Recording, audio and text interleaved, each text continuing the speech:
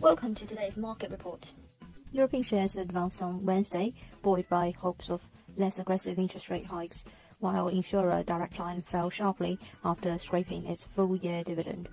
The Pan-regional Stoxx 600 climbed 0.4%, with market participants awaiting U.S. inflation data on Thursday for clues on Federal Reserve's interest rate policy.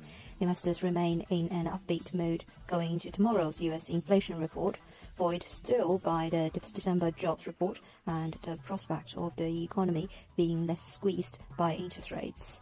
On Tuesday, Wall Street ended higher and European stocks cut their losses as risk appetite improved on the expectations of softer inflation data and after Fed Chair Jerome Powell refrained from commenting on U.S. rate policy. European Stoxx 600 has risen 5.4% so far in the year, helped by a sharp decline in natural gas prices due to warmer weather, and as data pointed to a milder than expected recession in the Eurozone. Signs of slowing wage inflation last week also boosted bets of a less aggressive tightening by the Fed and the European Central Bank.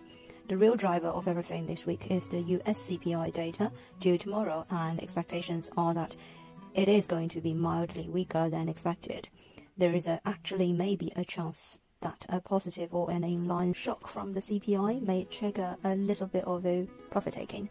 On Wednesday, rate-sensitive tech stocks rose 1.3%, energy stocks advanced 0.9%, while miners jumped 0.1%. The GBP/USD buyers flex muscles around the mid-121s, following the downbeat performance in the last 2 days, as markets await the key US consumer price index for December during early Thursday.